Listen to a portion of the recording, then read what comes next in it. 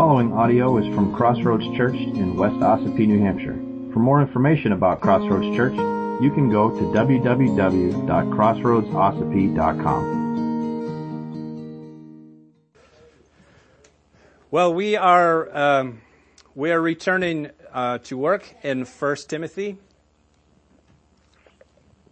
1 Timothy chapter 3 this morning. We're going to look at verses 14 and 15, and that's page 992 in the Pew Bibles, if that's helpful to you. But before we do, let's pray and then we'll dive in. Father, we come to you again and come to your word, knowing that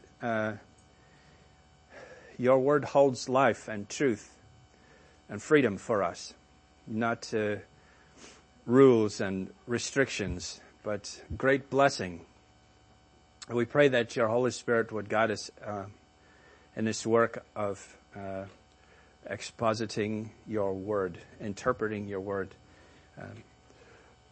So, Lord, may your hand be on us as we look to your word this morning. We love you and thank you in Jesus' name. Amen. So I wonder, in your conversations with people outside of church, with people that don't know the Lord Jesus, have you ever asked anyone what they think of the church? It's a fun question if you're into that sort of thing. And I'm sure, if you were to try it, if you haven't before, the answers would be quite interesting, and I'd be willing to bet they'd probably be quite discouraging. Because we know that the world does have a strong opinion of the church. I'm sure that there are folks that have never given a church a second thought.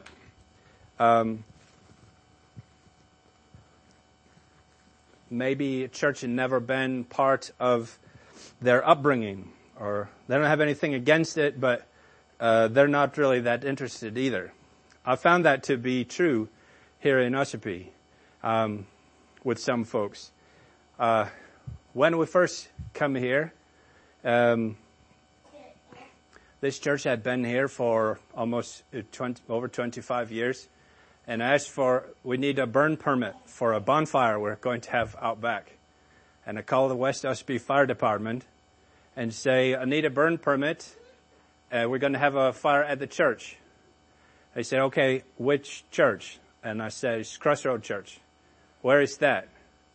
They said, West Ossipee Fire Department. It's on the same road here. I said, where is that? I said, well, it used to be Ossipee Valley Bible Church.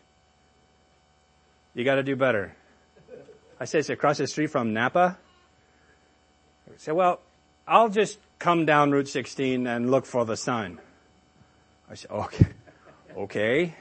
And believe it or not, they found us, and that's when we learned the story about how this building referred to as the Alphabet Church or the ABC Church.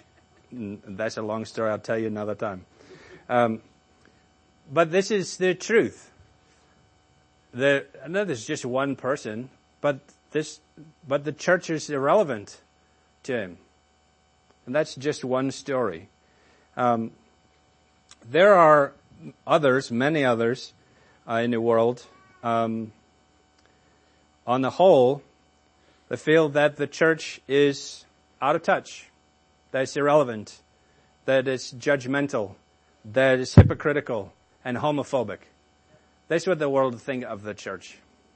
And in many cases, unfortunately, those views are accurate.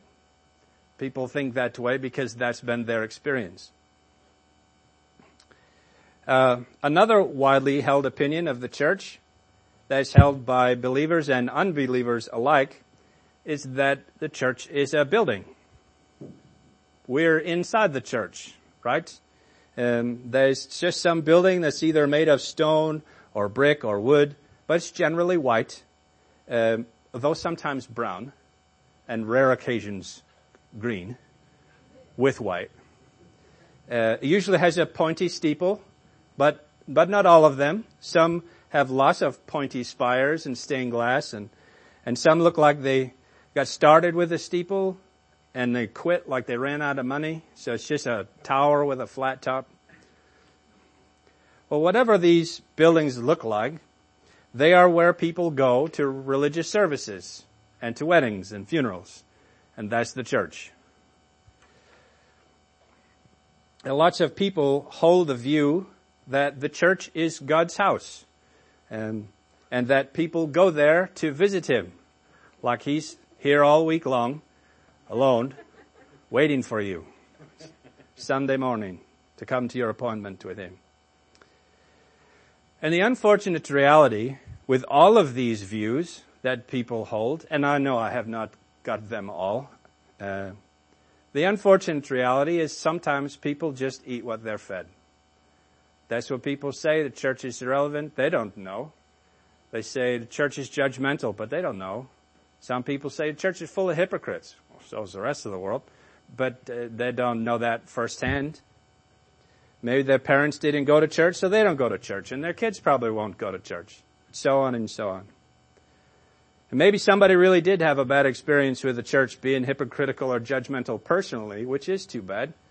But maybe they just read an article online or watched a video on YouTube and made up their mind that the church is bad and they don't want any part of it. They tell you what to do and how to dress and what to say and how you can't talk and can't have fun anymore. Everybody knows what church building looks like. Well, I guess maybe not. And everybody calls these pointy white buildings churches, right? So why would people that the church was anything other than a building?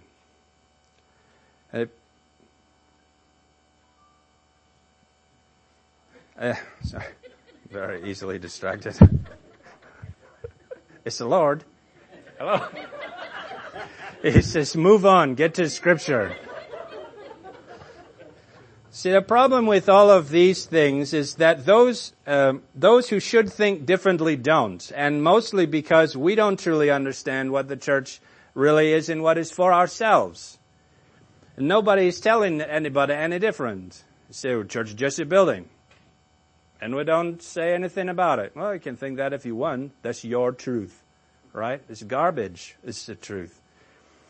This was Paul's concern in 1 Timothy 3. Yes, we are going to talk about Scripture this morning. Paul's concern in 1 Timothy 3, 14 and 15. He writes, I hope to come to you soon, but I'm writing these things to you so that, if I delay, you may know how one ought to behave in the household of God, which is the church of the living God, a pillar and buttress of the truth. Now, if you've been with us the last few weeks, we've been reading. Paul had just spent most of chapter 3 in 1 Timothy describing the qualifications and work of elders and deacons. Those who have been given the responsibility of managing or caring for the spiritual and physical needs of the church family.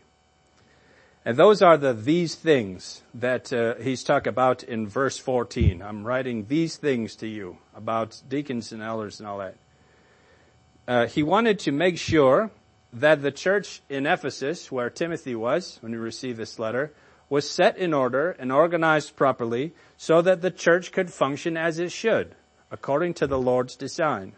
And that's what we've spent the last few weeks dealing with, those things. What I want to focus on today is the expressions that Paul used to describe the church itself, because they offer great insight into the purpose and work of the church. And the first expression is there in verse 15. It says, the household of God. How one ought to behave in the household of God. And now you notice that it says household and not house. That's important. What's the difference between a household and house? Thanks for trying to guess. Household is people. It's the family unit. House is the building that the family unit lives in. Right. A house is made of bricks and stone and wood, and a household is made of people. Why isn't this easier? Yes. This exactly how it should be. We understand that God's household is God's family, and we talk about that a lot here in our church family, and we use the expression church family a lot, and we use the word church building. Well, I do, anyway. Understanding that this building that we're in is a building. It's not God's house where God resides, and we come to visit Him every Sunday, because I am not Him, right? And it's not like, forget it. People often confuse church buildings with the tabernacle and the temple of the Old Testament. Tabernacle is a great big tent carried around by the Levites, carried through the desert during the Exodus, led by Moses, right? That's a tabernacle. And God's presence was there when they set up the tabernacle as a pillar of cloud by day and a pillar of fire by night. And when the pillar of cloud or fire, depending on the time of day, moved, the nation of Israel packed up the tent and they moved with it. But that's the tabernacle and not the church. And the temple was constructed originally by King Solomon according to the specific designs of God, and His presence filled it. It followed the pattern of the tabernacle, but it didn't move. It's built in one place. You can go to that place where it once stood today in Jerusalem and stand on the Temple Mount. It's a beautiful sight to stand there. But the temple not there anymore. But even after the temple was built and Solomon prayed his prayer of dedication, he said in this 1 Kings 8:27, he says, "But will God indeed dwell on earth? Behold, heaven and the highest heaven cannot contain you. How much less this house that I have built?" See, God does not live in temples made by men. Doesn't live in this building all by Himself. Paul echoed Solomon's prayer as he preached in Athens in Acts 17, verses 24 and 25. "The God who made the world and everything in it, being Lord of heaven and earth, does not live in temples made by man, nor is He served by human hands as though He needed anything, since He Himself gives to all mankind life and breath and everything." The temptation is to make the building, this building, the temple, so that we are only concerned with the Lord and His desires for us when we're here, thus freeing ourselves from any responsibility whatsoever before God when we leave. We only have to act a certain way when we're here, right? Wrong. This is heresy of the highest order. Absolutely wrong. Hebrews chapter 3, verse 1 through 6 makes it clearer than I ever could. "Therefore, holy brothers and sisters, you who share in a heavenly calling, consider Jesus, the apostle and high priest of our confession, who was faithful to Him who appointed him, just as Moses also was faithful in all God's house," that meaning household. "For Jesus had been counted worthy of more glory than Moses, as much more glory as the builder of a house has more honor than the house itself.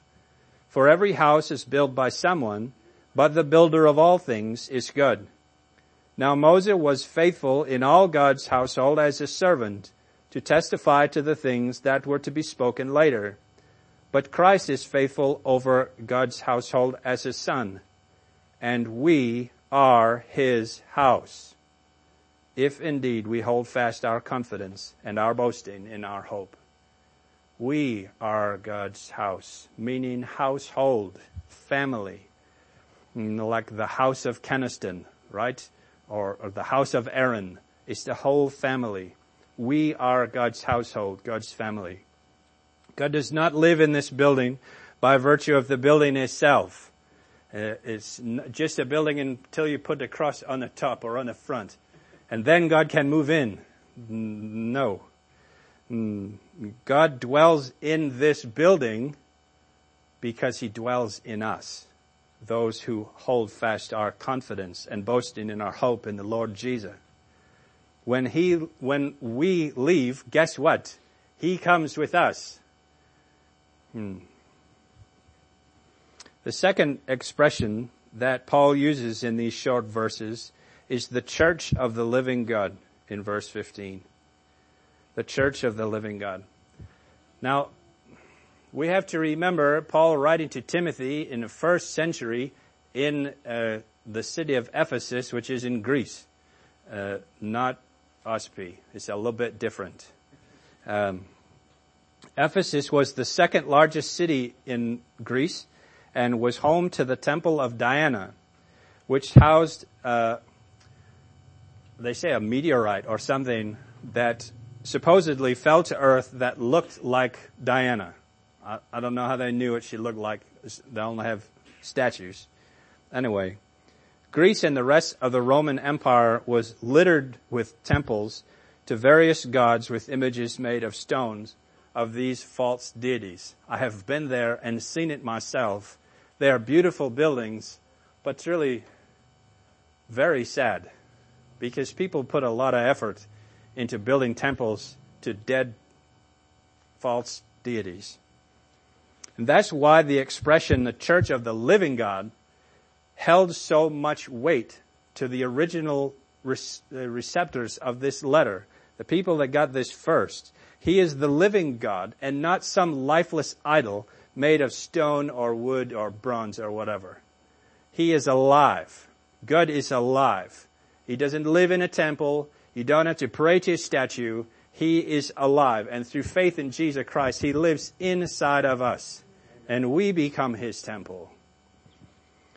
We are His church. That word in Greek is ekklesia. You can impress your friends with that if you want.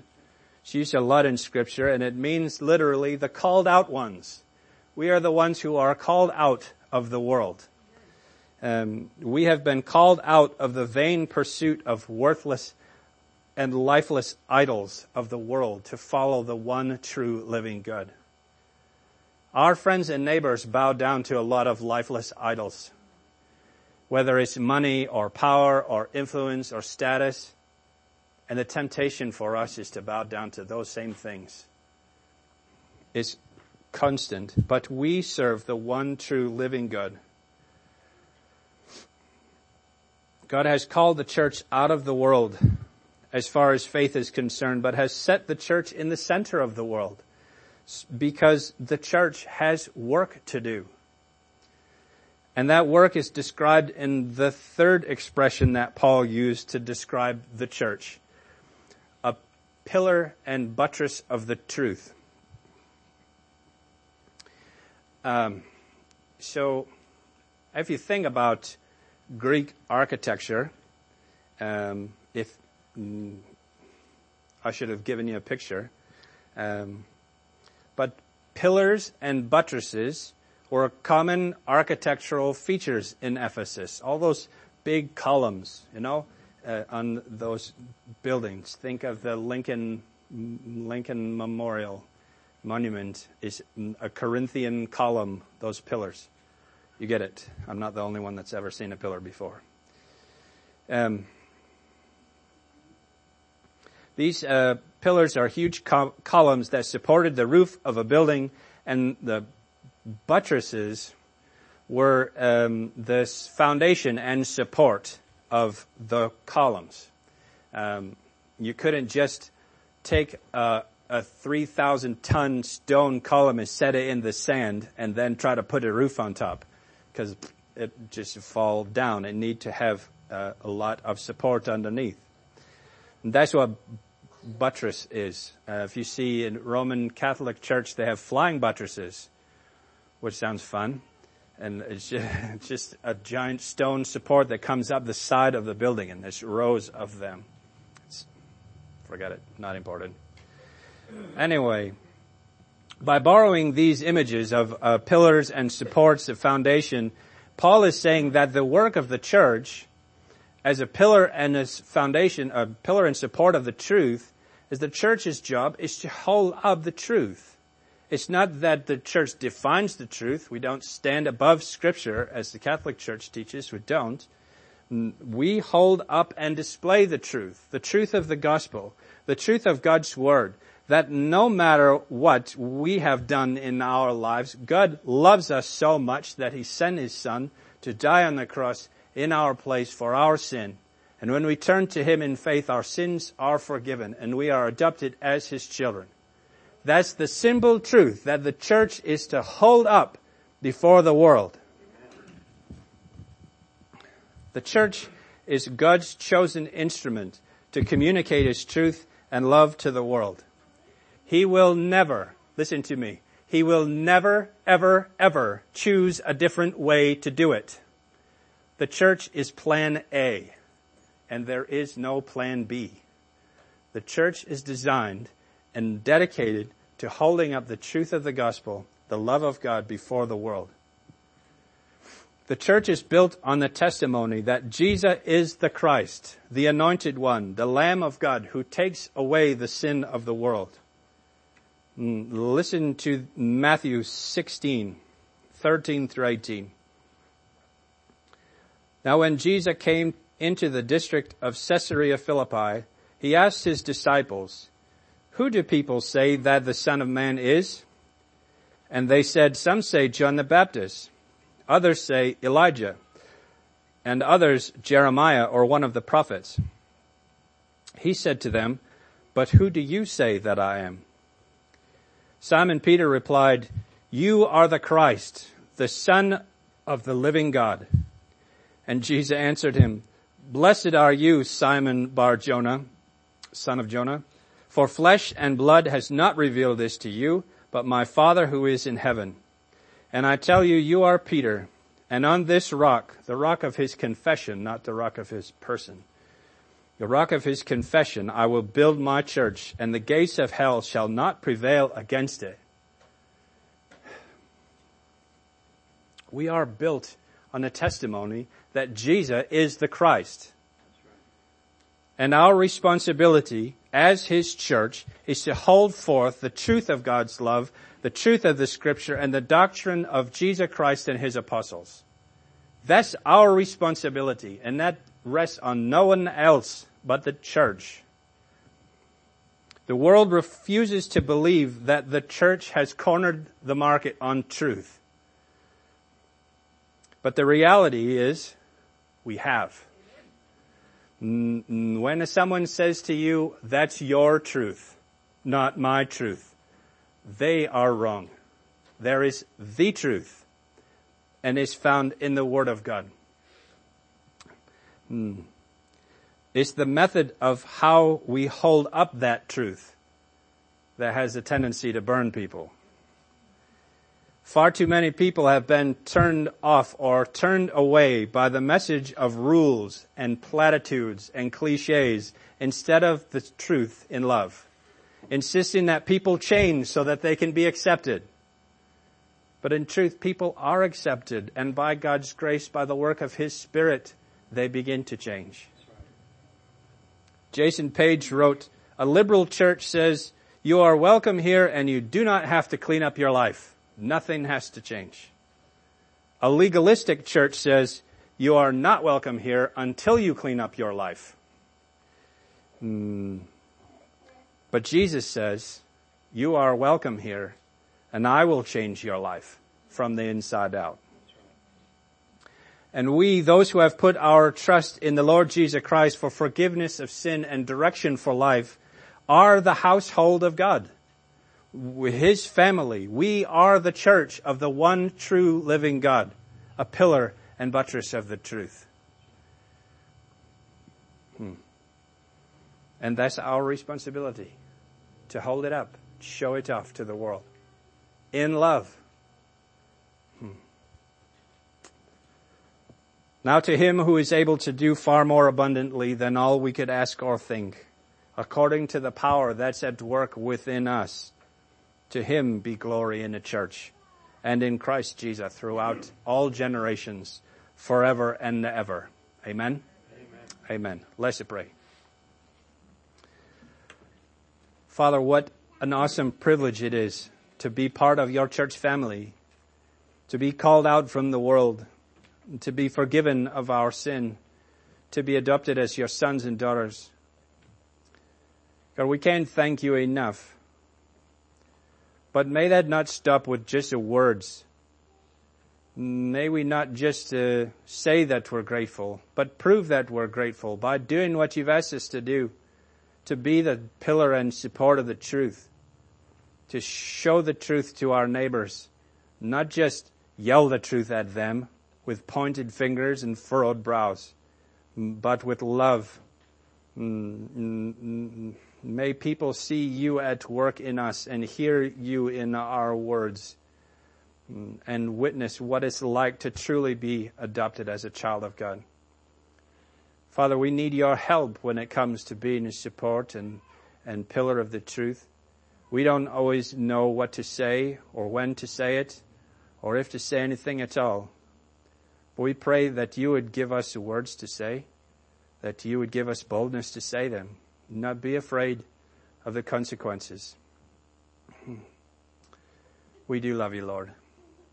And I pray, Lord, this morning, if there's anyone here who does not know Jesus as Lord, who has not been adopted as your child, that this morning they would ask you for forgiveness and they would submit their lives to you.